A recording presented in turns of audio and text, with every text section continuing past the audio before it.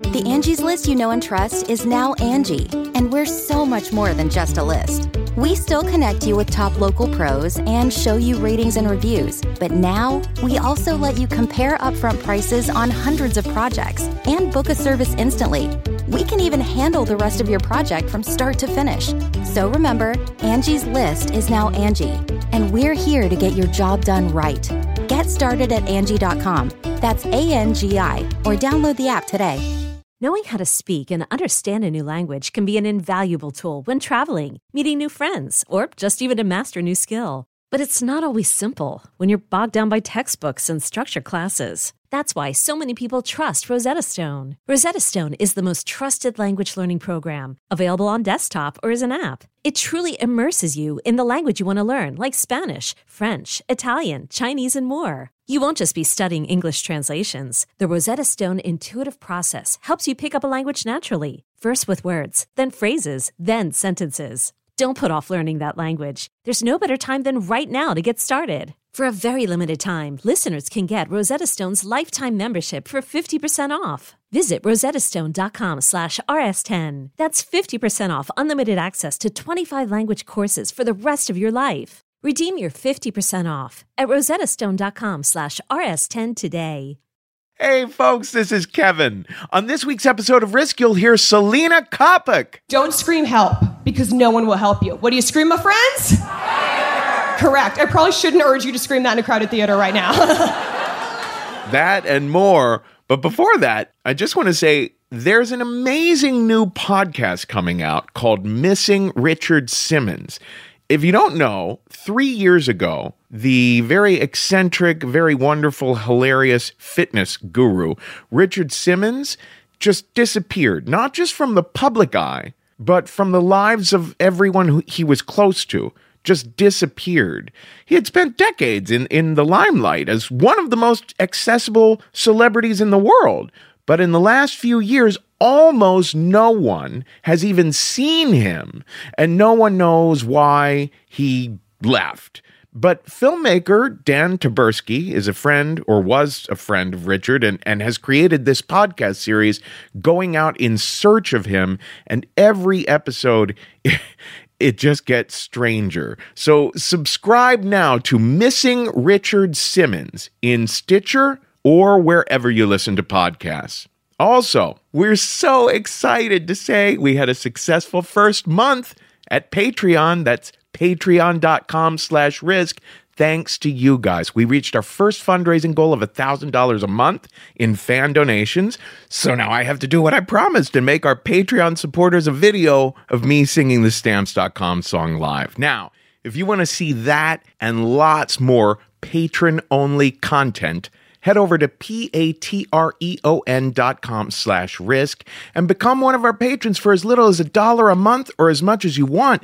Get lots of awesome prizes and perks, including this new one. Patrons will now get exclusive access to buy Risk live show tickets before the general public. And our live shows, our tour shows especially, sell out. So get on that. And right now, I want to especially thank Caleb Dale, Jonathan Hurst, and Jen Grippa for donating $25 a month to us, and Sandra Geyer for donating $50 a month to us.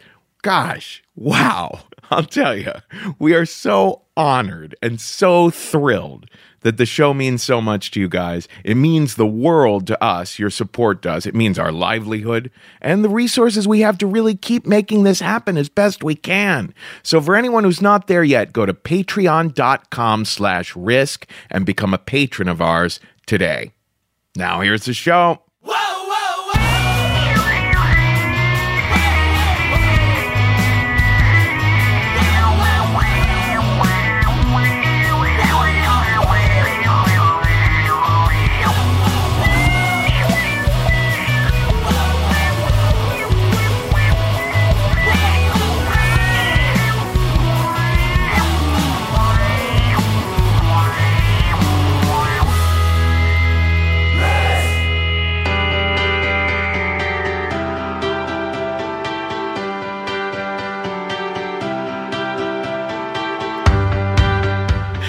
Hello, kids. This is Risk.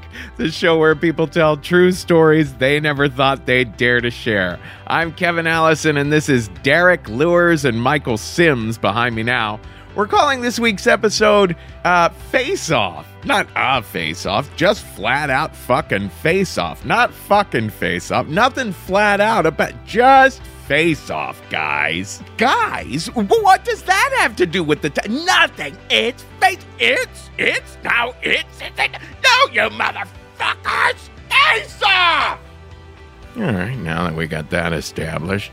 These are 3 stories by people who faced their critics or their bullies or their doubters, and we're all the better for it. 3 amazing voices. In a little bit, we're going to hear from one of the treasures of the New York City storytelling scene, Tara Clancy. Tara has a new book out called The Clancys of Queens. I'll say a lot more about that after we hear her story. But first, we're going to hear from, one of my favorite people, period. Selena Coppock. You can find Selena at selenacoppock.com. Now here she is live at the Risk show that we do once a month at the Bell House with a story we call Got a Lot of Hustle.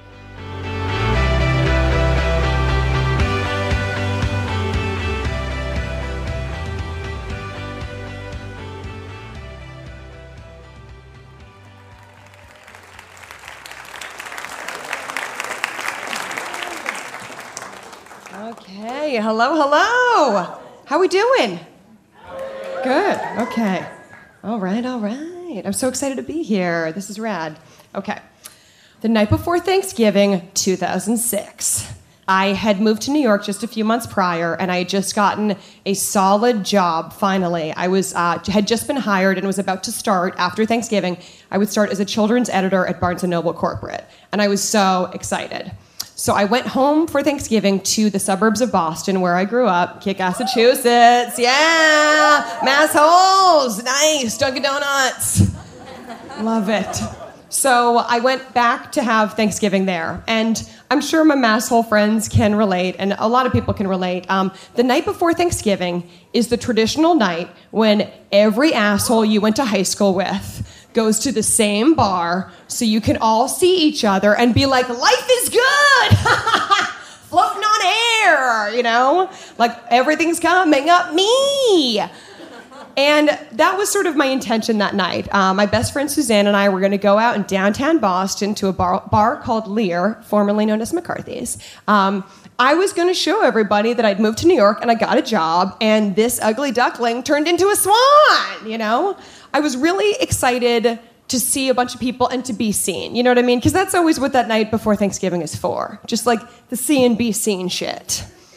And I was excited to see some people, and, I'd been kind of an old soul growing up, which is always a weird way to be as a kid. And I felt like finally things kind of worked out for me. And I was really excited to see some people from high school. I felt like I had something to prove. So Suzanne and I drive into Boston. We decide to have some dinner before we'll see everyone at the festivities. So we go to this great restaurant called Chroma. We drink a bunch of dirty martinis, have a bottle of wine, nice and lubed up, all right. And we're dressed up for the night. We have on high heels, tight jeans, cute blouse. I was wearing like a 70s style vest with a stripe across the front, big hoops, big blonde hair, some things never change, and a purse that I loved. So we're excited for a night out. And so after dinner, we were walking down Newbury Street, and we're headed towards Lear, which is on Boylston, Parallel Street. So we're walking down Newbury Street, and we're pretty drunk, and there's a guy coming towards us on a bike. And so we make single file so he can go by us on the bike. So Suzanne's first, and then I sort of tuck behind her so he can come by us. And as he goes by me, he scoops my purse out of my hand. And and sometimes, like, I don't know if you guys have ever been robbed, but it happens like that.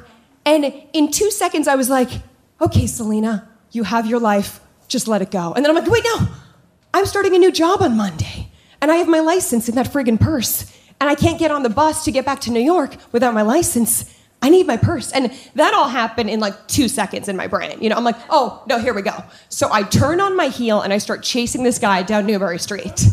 And as I'm chasing him, I'm screaming. I'm like, help, help. And then I remembered what I heard in an episode of Oprah. which is don't scream help because no one will help you. What do you scream, my friends? Fire! Correct. I probably shouldn't urge you to scream that in a crowded theater right now. all a joke, everything's fine.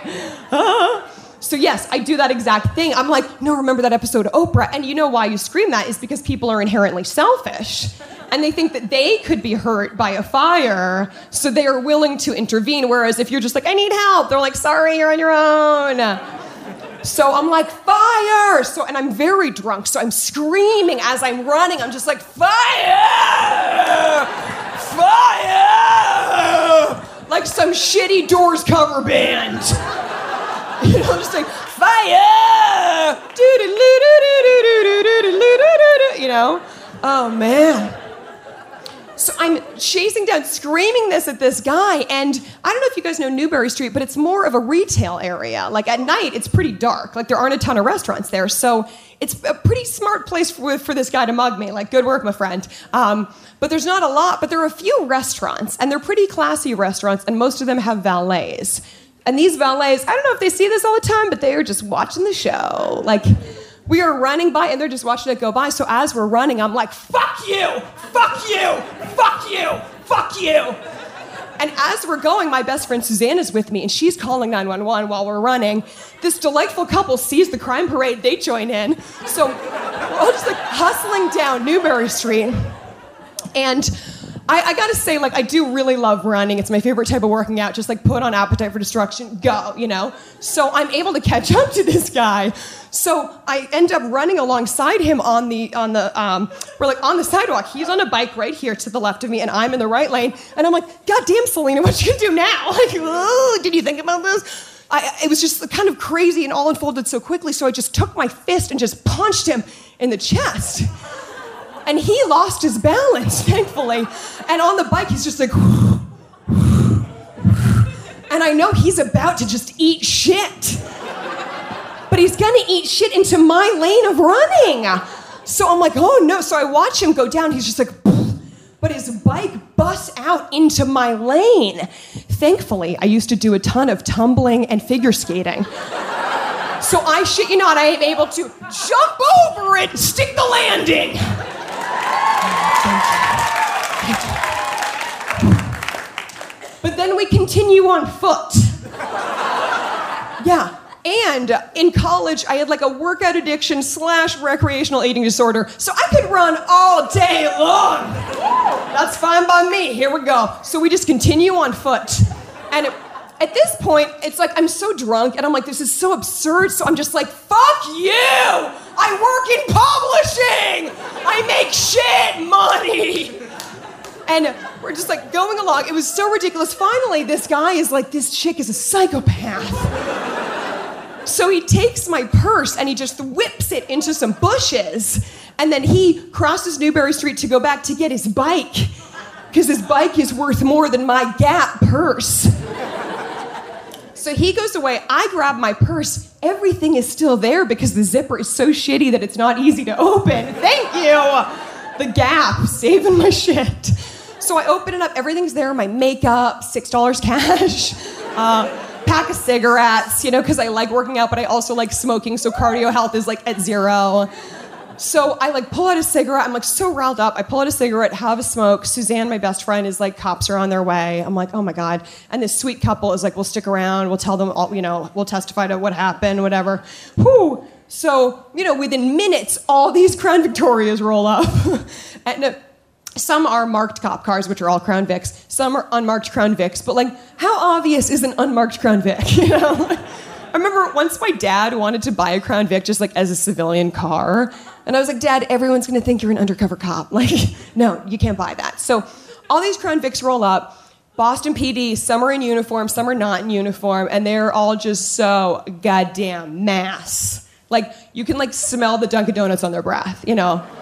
And they're like so sweet, and they're just trying to figure out what happened here because it's such an insane story. And like, honestly, I wouldn't believe the story if I hadn't lived it, and I have witnesses and Boston, like, trust me, it was the most bonkers story of my life. But so Boston PD, they're just like, miss, trying to get a sense of what happened here.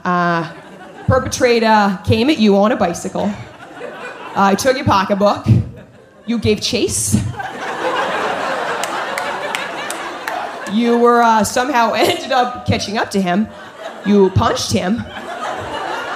You were able to get your pocketbook back. He fled the way he'd come from back toward Mass Ave. Is that correct? And I was like, yes, that is exactly how it played out, yeah. And they, like, God bless those guys. They were so sweet. They were like, God damn, you got a lot of hustle in you, kid. And they go, you got a bunch of brothers at home? And I was like, no, I grew up the youngest of 3 girls, all sisters, no. But I will say this, that's the last time I've ever gone back to Boston for Thanksgiving. And Suzanne and I didn't even go to the reunion that night, you know, like, we're just like, I guess let's call it a night, because I don't know, I had this whole idea that I needed to prove something to people, and I was like, I don't feel like I gotta prove shit anymore. Thank you guys so much.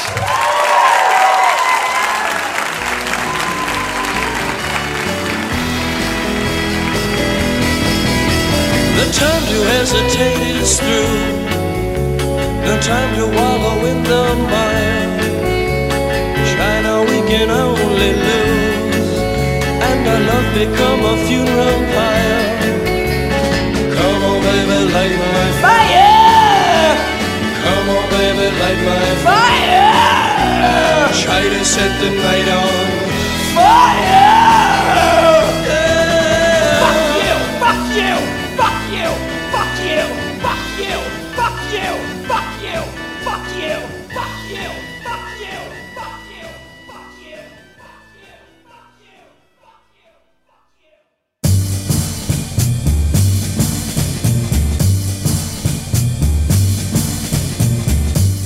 So a couple of years ago now, I guess, it occurred to me that I needed to write a book about growing up working class in Queens. And the reason I say, like, needed is that I actually stood with a clerk in a bookstore and I became aware of the fact that the last sort of notable household name book that was written by a working class New York woman about us was A Tree Grows in Brooklyn, which was 73 years old.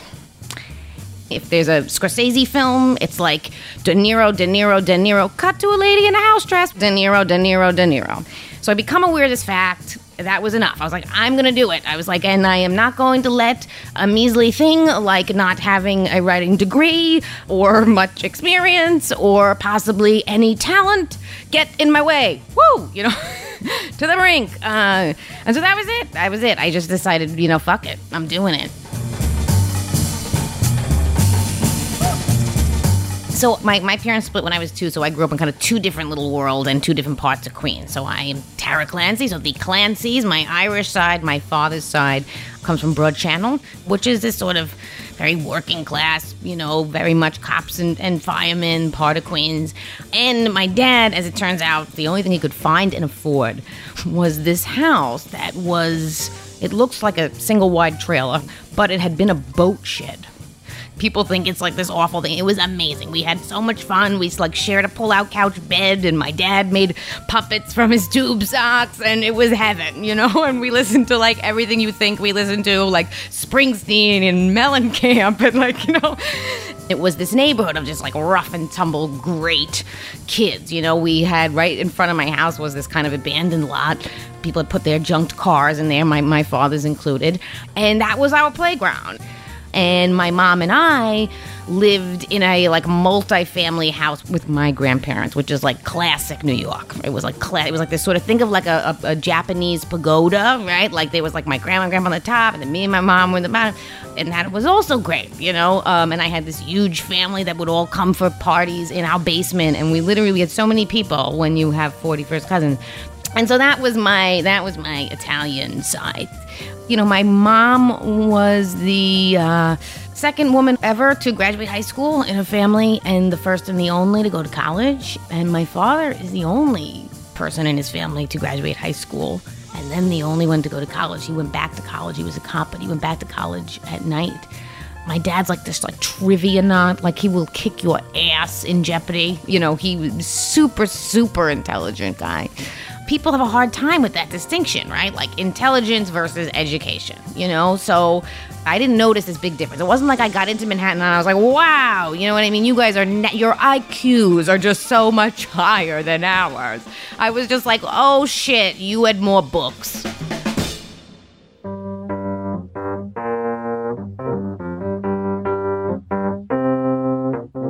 My best friend in high school, it was some really unlikely friendship. I was this, little, I still didn't know it yet, but I was like this little dyke, with my little dyke style. And my friend Allie was like this classic kind of Queens, thugged out white girl. I always say she looked kind of like the love child of Barbie and Snoop Dogg. She had the blonde hair, but it was slicked back, and then the hoop earrings, but she had freckles. She was just this badass. And I was pretty tough, but I was a little bit more artsy, and I owned one Jimi Hendrix album. Everything else was hip hop, and I was kind of trying to veer off a little into rock, which made me nuts. And so she was my best friend. We looked so different from one another. We looked like we should hate each other. The fact that we actually were together, and it was just the two of us all the time, and we would sit together in the cafeteria. We would, she was just my best friend. And then she starts acting a little bit strange and calls me up one day, and she's like, can I walk down to your house? I'm like, yeah, you don't sound good. And she walks down, and she's teary-eyed, and she's like, I gotta pack my bags. I gotta get up, whatever money I can get. And I got to get out of here. And I'm like, what the hell are you talking about? And she's like, tomorrow I got to get on a bus and I got to get the hell out of here. And I'm like, I'm in shock, And she's like, Tara, I'm pregnant. I was like, whoa, we were 16 years old. And the way she went at it, I have to leave. I have to go. I was like, it was pretty shocking. So I kind of calmed her down, was like, okay, we are going to tell your parents, this is going to be okay. And eventually there was support there. Everybody kind of rallied. Me and her sister would bring her homework home for her. She would do her homework. So she was able to graduate high school.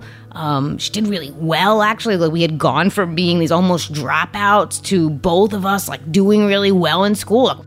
It was an amazing kind of turnaround. Suddenly it was okay, you're a mom. I need to figure out what the fuck I'm doing with my life. My father would have been happy if I went to the army or went to the police academy, because that's what we grew up, that's what we did. I've said there's only, where I come from, there's only two job options, cop, not a cop, what else could there be? You get a solid city job. You get a job with a pension and you hold on for dear life and you are proud and you do your best and you do it forever. And that is what you do. And so I kind of didn't think that was the way I wanted to go, but I wasn't sure what else there was. And then I started reading Shakespeare.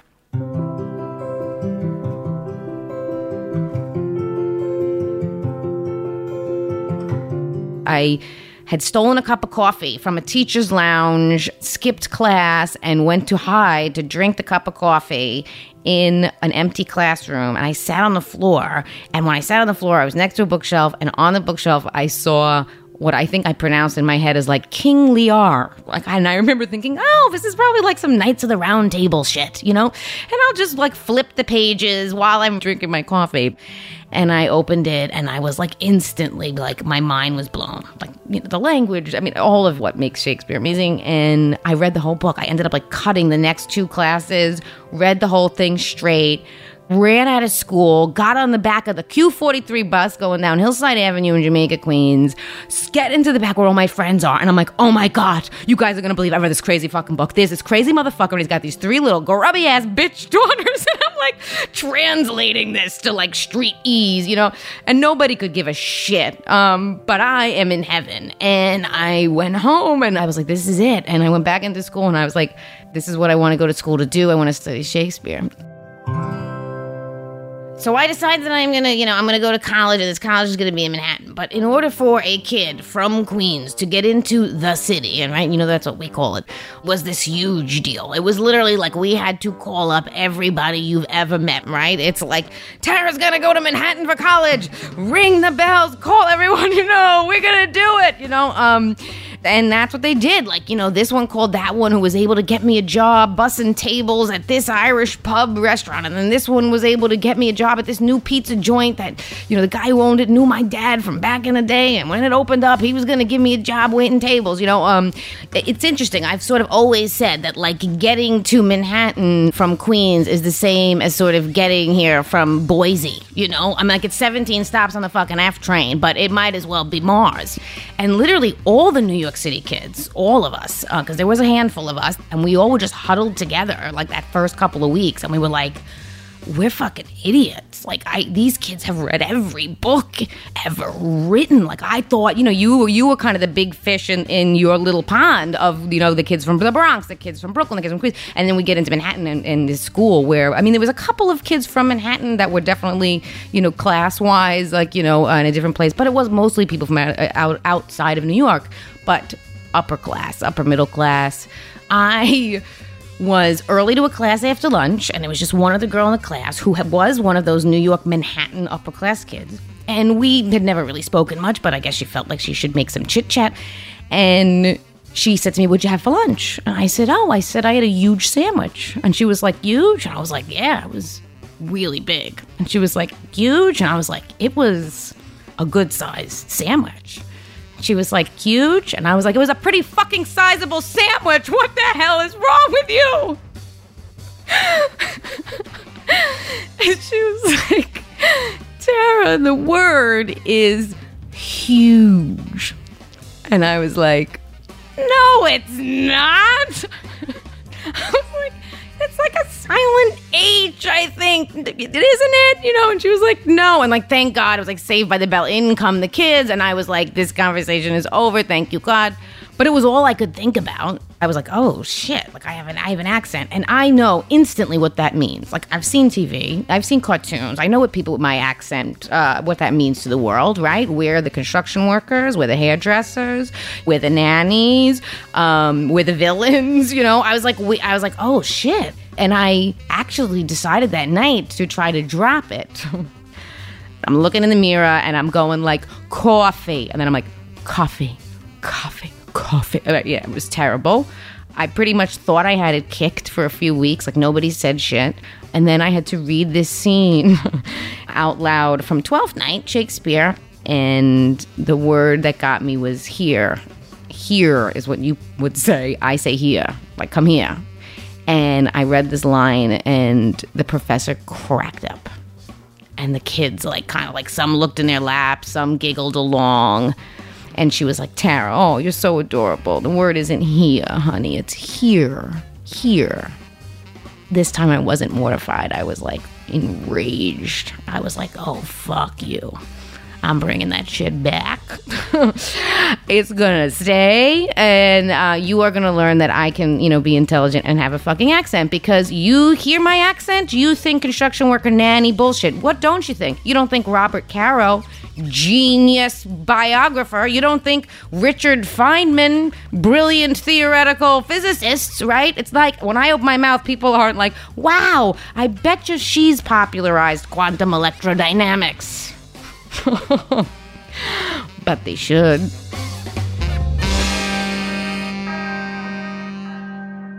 My very first year, my freshman year, there was a required writing class. And on the very first day of the class, this teacher walks in and she puts an apple in the middle of the table. And she says to everybody, "I know this is just going to seem so stupid and silly, but I'm going somewhere with this. I want you to all go around the room and give an adjective to describe the apple." And one by one, these kids go around the table. And I'm sort of at the, other side, right? And they're going, crimson, globular, right? And as they're going, I'm sort of think I understand, but I'm not 100% sure. And so when it gets, two away from me, I get up and I bolt for the bathroom. And the reason is because I didn't know what an adjective was. I thought I had it figured out with the crimson and the globular and all this shit, but I was like, maybe there's something I'm missing. Maybe there's like a number of syllables the word has to have. Like, there could be something I'm missing. And if I fuck this up on my first day. So I bolt.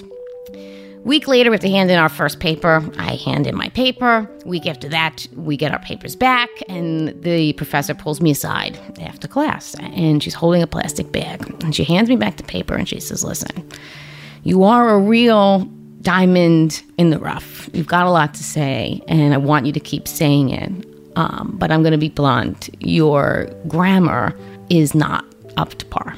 She kind of stumbled, and I was like at the verge of tears, and she just hands me, like thrusts this plastic bag into my face, and I take the bag, and she's like, just do this, okay? And I was like, okay. And I walk out, and I open the plastic bag, and in there are these third grade grammar workbooks, like a grammar textbook and a grammar workbook.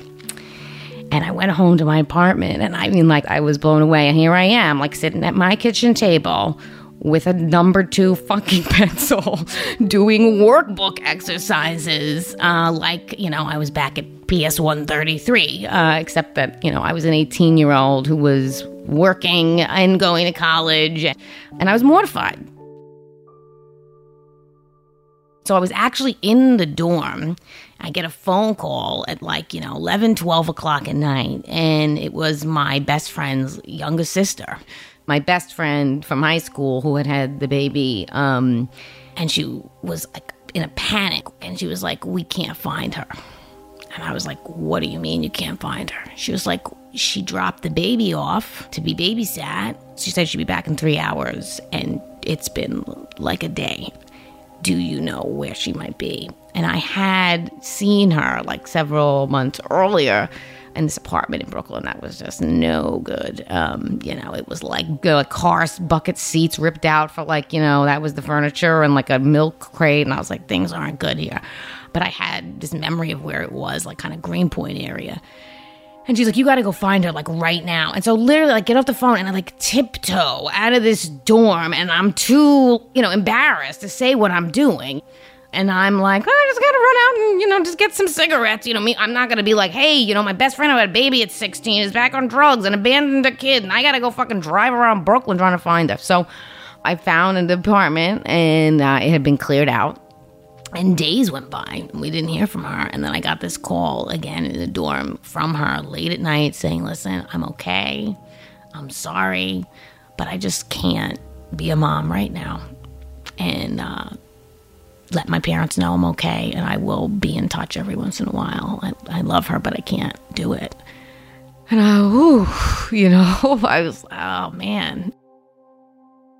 So my life may have started to be somewhat different from some of the people that I grew up with and my best friends in high school, but they never turned from me. They weren't like, whoa, suddenly you watch Fellini and you listen to Ani DeFranco. We don't want to hang out with you anymore. They didn't give a shit. They're like, that's Tara. She's crazy. Who gives a fuck? It's fun. Let's go. So, forget it, what I thought of them. Like, they didn't turn from me. When I came out, all that shit at 19, no one gave a shit. They're like, yeah, we know, motherfucker.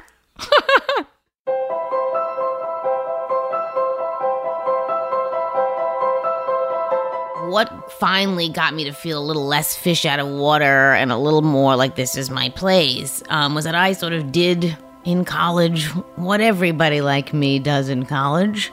A girl. I got my first girlfriend, and she was this perfect bridge from kind of working class blue collar queens to East Village lesbianism and, college land. She was from actually like technically Nassau County in Long Island, but her parents were from Queens. She kind of has an accent like me, and she was in Parsons. But when I met her, she already was one notch ahead. Like, she already owned a couple Ani DeFranco albums. She already had seen Fellini. She had stepped into the art world, but she was this perfect little person to kind of take me with. And so she was my little guide. And she was also, my first big love of life. I adored her. Her sense of style even was like this perfect combination of like somebody who grew up kind of Queens, Long Island, and East Village. Like she would wear like these like gold lame, skin tight pants, like real Long Island, Jersey Shore, right? But with like a feathered vest, you know, like she looked like a hooker and a chicken just collided. Poof, you know. Suzanne, and I actually nicknamed her Birdie. And dating her, I started kind of feeling like, all right, this is where I belong. If for no other reason than I'm queer and I do have these weirdo artsy inclinations that are, you know, beyond Shakespeare. But I've always kept, you know, all of my world. One of the publishers was asking me when I wrote the book, like, do you still talk to all these people? And I was like, yes. I was like, they're my best friends, you know, like they're still like a daily part of my life, you know, and I definitely have some other weird artsy, you know, like village friends too, but I didn't leave it behind, you know, that kind of bullshit sort of thing of, oh, you gotta leave it behind. I didn't leave it fucking behind. I would rather be with them, you know? But it's true. I mean, their lives are, you know, if not as much, maybe not infinitely more, but they are as interesting as any artist I've ever met, you know? So I kind of, you know, I got both.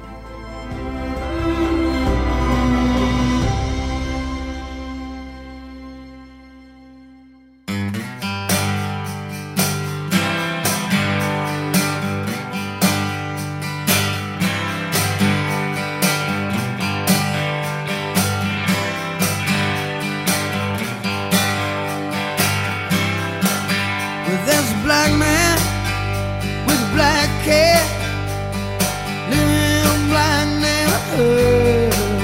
He's got an interstate running through his front yard. You know, he thinks he's got it so good. And there's a woman in the kitchen cleaning up the evening slop. And he looks at her and says, hey, darling, I can remember when you could stop a cloud. Oh, but ain't that America for you and me? Ain't that America? Something to see, baby. Ain't that America? Home of the free, yeah. Little pink houses for you and me. Oh, yeah.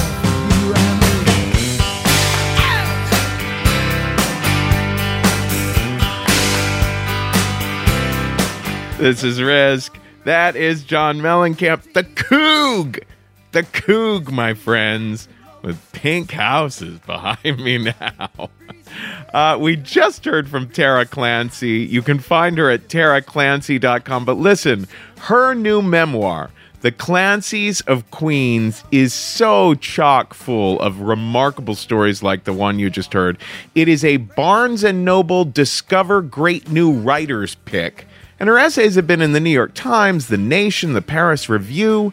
She is just a treat. We love Tara. So check out her new book, and you can also find her on Twitter at Tara Clancy NYC.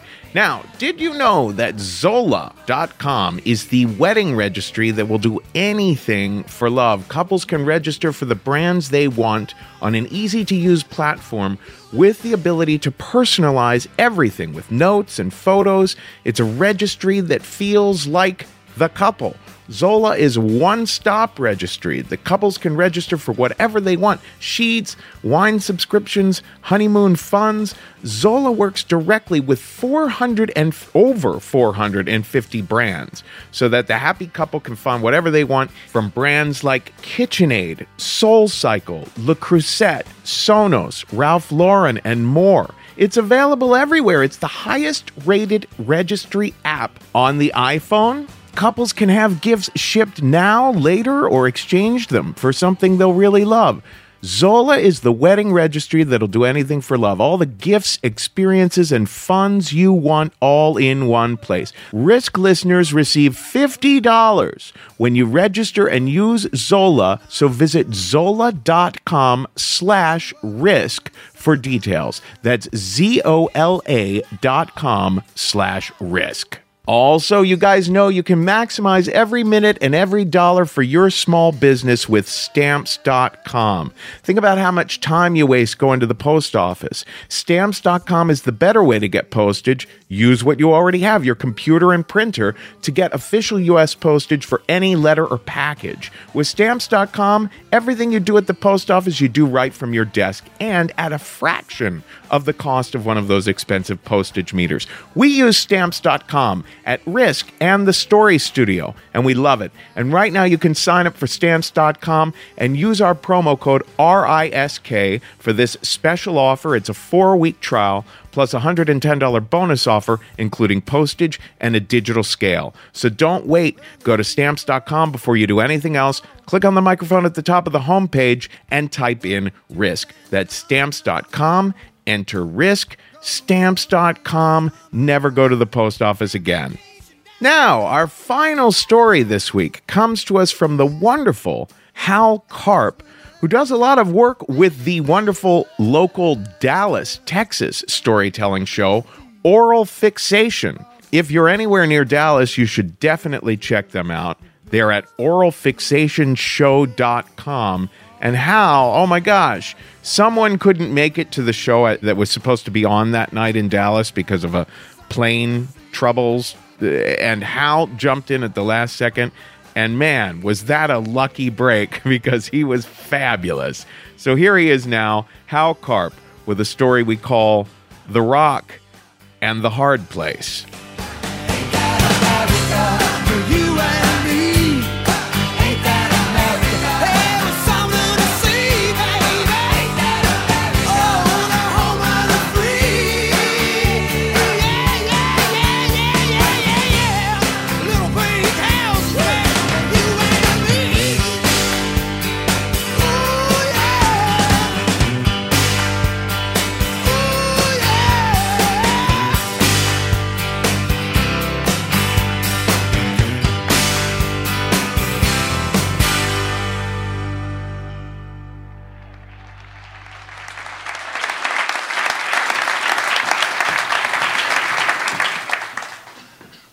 When I was 8 years old, I was not the specimen of manhood that you see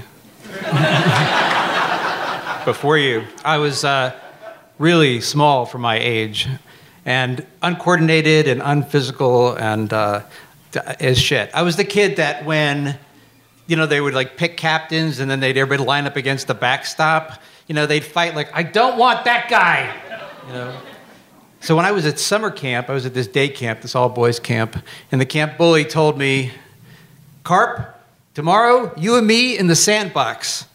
I was scared. His name was Kenny, and he was the resident camp bully. And it was 1971, and it was in Denver, Colorado.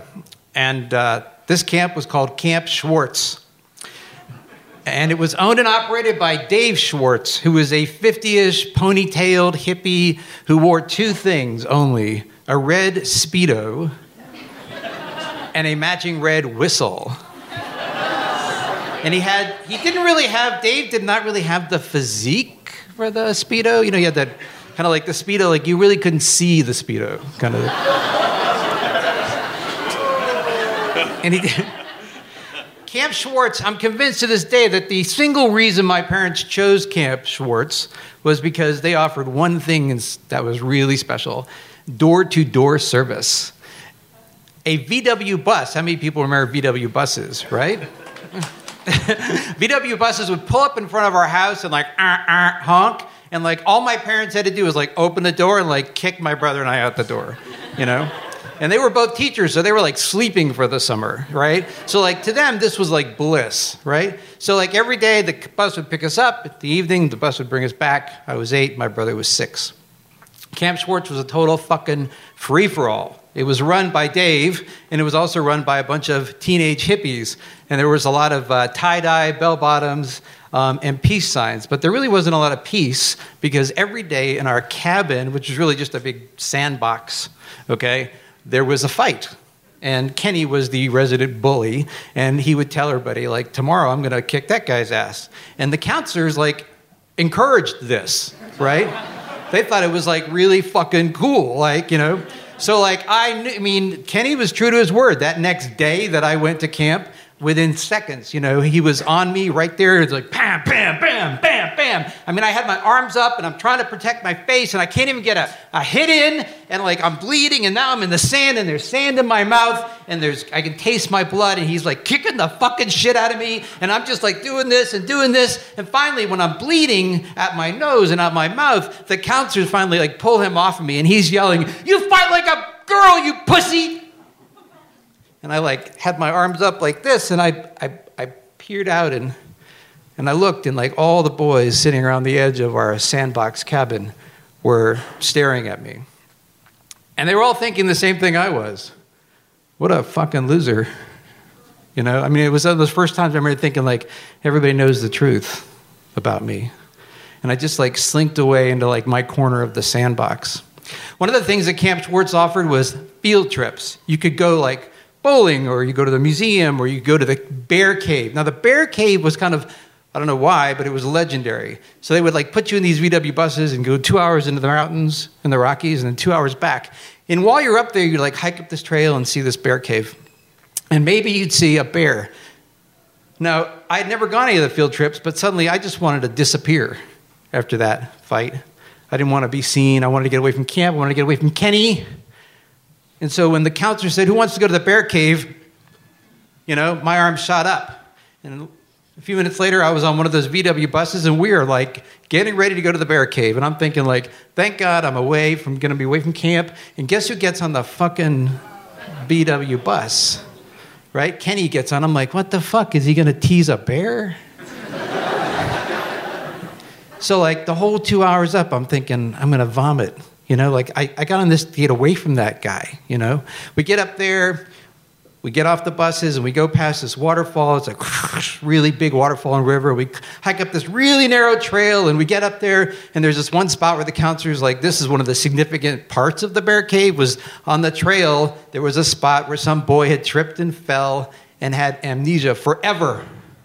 So like all the counselors are like, hey dudes, look at that's the rock right there. We're all like, wow, that is so cool, like amnesia forever, don't fall. And we get up to the bear cave, and the bear cave is like nothing.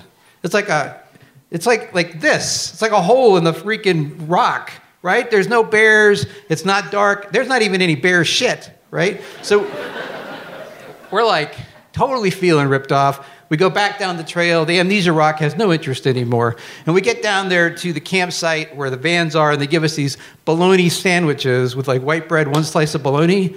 If you've ever been in jail, that's kind of like exactly like what you get, right?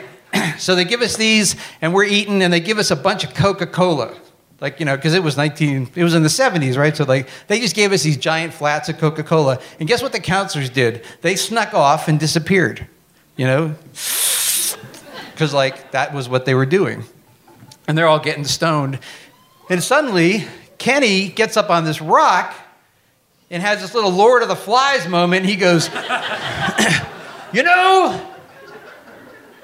waterfall that we saw in the water, we're going back now. And everybody's like, yeah, I want to go. And of course, like, me, the schmuck, I'm like, yeah, I want to go, even though this guy kicked my fucking ass in the morning. So like suddenly we're like dashing back to the waterfall, and then we get there, and Kenny's like, to the top of the waterfall. And we're up there, and like he's like, watch this. And he takes this big rock, and he throws it over the edge. And we all look over the edge of the waterfall, and it splashes, and like we're like, this is like the moon landing, man. I mean, like, because when you're fucking 8 years old, is there anything cooler than watching a rock splash, right? I mean, like, that's the coolest thing. Now it's on. Like, who can get the biggest fucking rock, right? So we're like bringing these giant rocks, and like at some point, the boys started drifting back to the vans, okay? And at some point, it's just me and Kenny and his crew cut, okay? And like we're having this silent contest about who can get the biggest fucking rock over the waterfall. And he's got this boulder, and he's like pushing it. And I look at him, I'm like, fuck that, I'm gonna go in the woods and get a bigger fucking rock than that.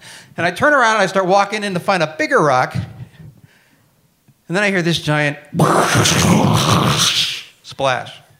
And I turn around, and there's no Kenny, and there's no rock.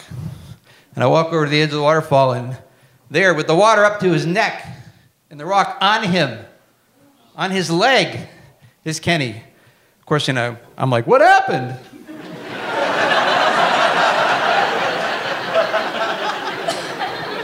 What the fuck you think, man? Get down here, asshole, and help me. And I noticed that he's bleeding now. I didn't say no, but that's what I was thinking. Because I'm like, this guy kicked my ass in the morning. Like, fuck, I'm not going down there to help him, And I guess it was obvious on my face because he said, Carp, I'm really sorry about this morning. I really am. Please, will you please come down here and help me? So I ran down the embankment and I pushed the rock over him and his leg was fucked up. It was like broken, like obtuse angle broken. And it's like bleeding and I tell him, I'm a Boy Scout with a first aid badge.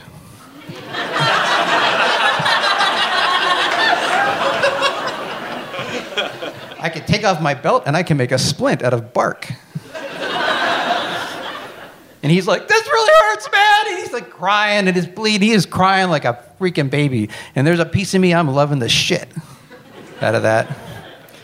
So I get him up to the shore and I make the splint and I put his arm over my shoulder and we start like hobbling. I go, we got to get back to the vans, man. We got to get back to the vans. So we're like hobbling and we're hobbling and we're hobbling. It takes us like 20 minutes to get back to the vans. And we get back there and there are no fucking vans. There's no counselors. There's no boys. There's a bunch of fucking white bread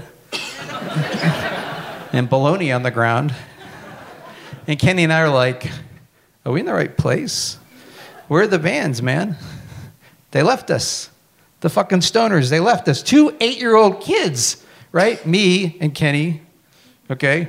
They left us in the freaking mountains. Now, every time I tell this story, people are always like, were you scared? Were you scared?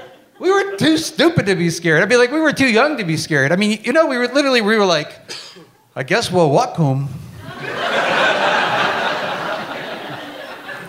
I mean, like, you don't have any sense of distance. You're not driving, So, like, I go, let's walk, So he puts his arm over and he's like, it hurts, man. It really hurts. We stop and take breaks and we're walking. We're going the right way. It's like dirt roads. We're walking and we're limping. We're hobbling. We're taking breaks. And now it's getting dark and the sun goes down and the moon comes up and now the fucking stars are coming out. And we're like, how much farther do you think it is? 2 hours we drove there, right? Finally, we come to this like farmhouse. We see this light in the distance. So we go up to this farmhouse, and there's a woman standing outside. And she looks, imagine this. She sees these 2 8-year-old boys coming out of the woods, right? One with like a splint made out of bark and a belt, right? And we're like walking up to her. Excuse me, miss. But our camp left us in the woods, and we were wondering, could we use your phone to call our moms? And she's like, your camp did what?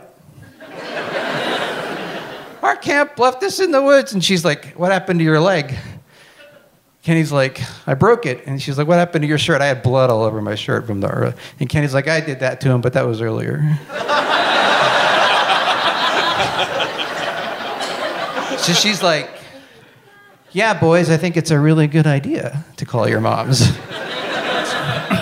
So her name's Patty. We go into Patty's farmhouse. She lives there with her 2 kids and her husband is a park ranger, but they're not home, okay? So she goes, why don't I call your moms and explain it? So we give her our numbers, because that was back in the day. Remember when you were in school, they made you remember your number, So we knew our number. So we write down the numbers, and Patty calls Kenny's house, and there's no answer. Kenny says, my mom's probably not home. She's really never home. And I said, what about your dad? He goes, I don't got no dad. Patty says, well, you want me to call your mom at work? No, please don't call my mom at work. She doesn't like being bothered. I stay home all by myself. I just need to go home. I just need a ride. Patty calls my mom. Now, my mom had been like at her fucking wit's end, okay? Remember, I was going to camp with my 6-year-old brother, okay? So when that little VW bus pulled up in front of our house that afternoon, and opened the door, just my brother got off.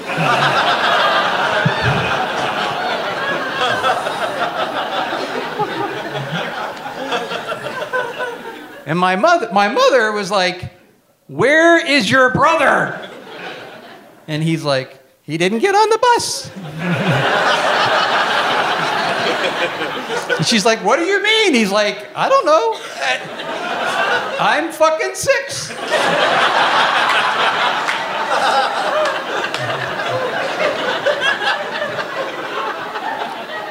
He's gotten a little smarter since then.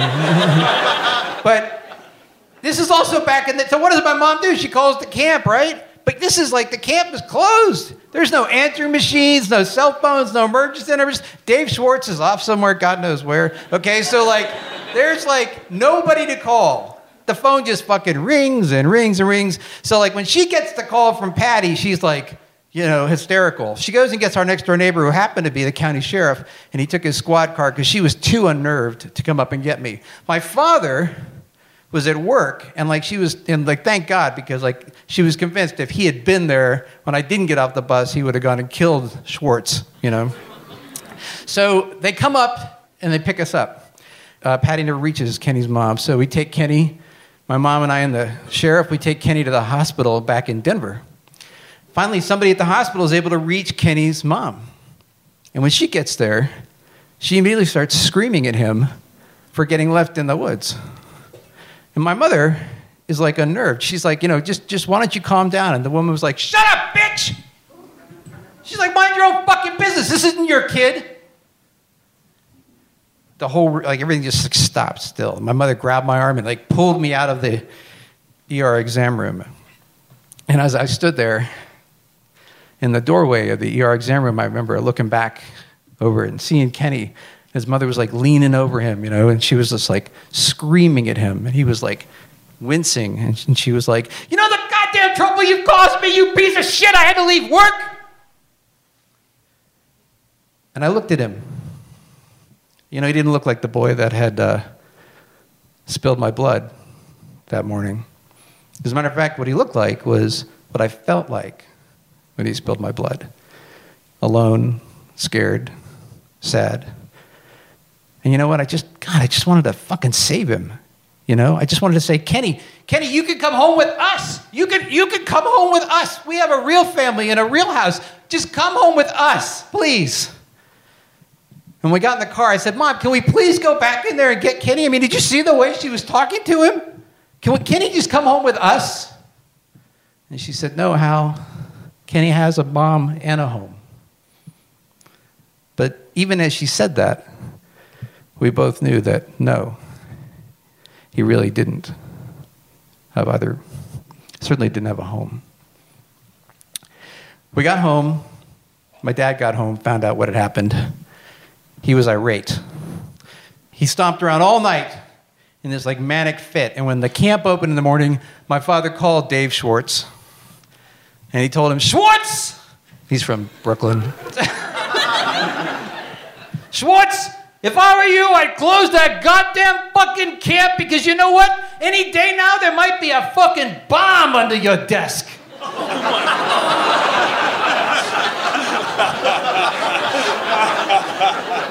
It's gonna blow your fucking Speedo and your testicles off.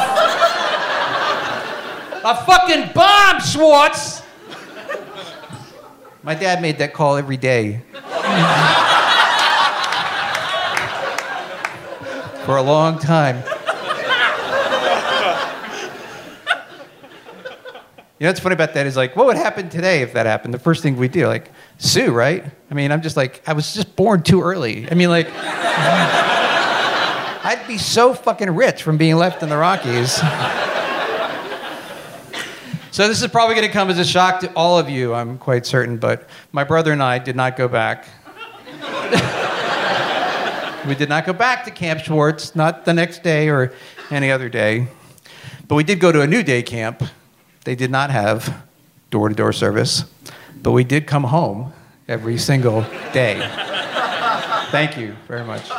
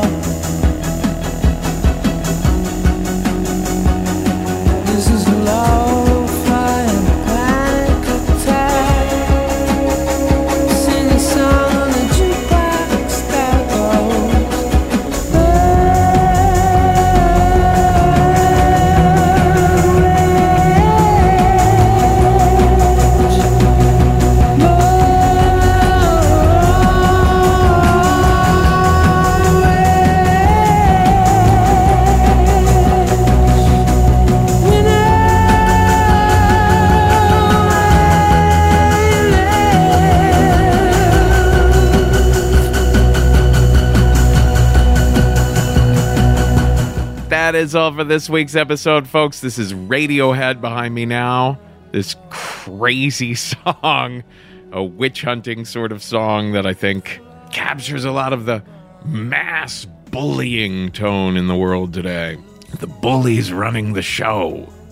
And speaking of shows, holy cow, we've got amazing live shows coming up for you folks. We are in Brooklyn. We are at the Bell House in Brooklyn on February 22nd. That's going to be one hell of a show. On March 18th, we'll be back in Los Angeles at the Bootleg Theater. Brian Babylon will be there on March 18th. Sovereign Sire will be coming back. We're in Burlington, Vermont. Burlington. We are in Burlington for the very first time ever on March 18th. March 18th at Burlington. We're still taking pitches for that show. The theme is idiots. And you can pitch us by going to risk-show.com/submissions. There's a video of me there telling you how to pitch us successfully. So go there, Burlington folks. We will be in Minneapolis, Minnesota on April 29th. The theme that night is action. Action, everyone, in Minneapolis. That's April 29th. We're taking pitches for that. May 20th, we are in Denver, Colorado. May 20th, we are back in Denver, Colorado. The theme is irresistible. Irresistible is the theme on May 20th in Denver. On June 9th, we're in Portland, Oregon. The theme is hype. On June 10th, Seattle, Washington. The theme is destructive. And on June 11th, we're back in Vancouver. The theme is monster. So pitch us, everyone. Go to risk-show.com/submissions. And if you know someone in town who might have an amazing story to share, tell them what Risk is. Tell them to pitch us. If you're worried, oh my God, I don't think I can tell a story. Well, then go to thestorystudio.org, our school. You can get one-on-one training with me. You can download our video courses and watch them in your own time. Or you might want to hire us to train your staff on better communication around the office. All of that is at thestorystudio.org. And of course, if you want to interact with us at Risk on Facebook, Twitter, and Instagram, we're at Risk Show. On Twitter, I'm at the Kevin Allison. And everything else you might want to know is at risk-show.com. Folks, today's the day. Take a risk.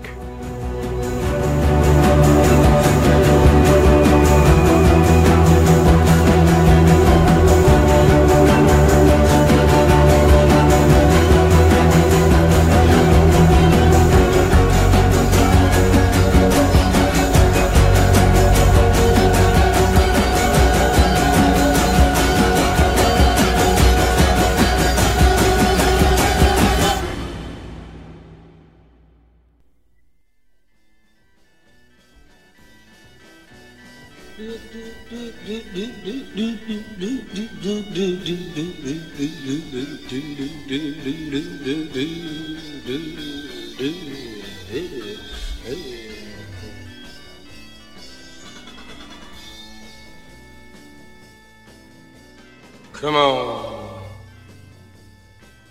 Yeah.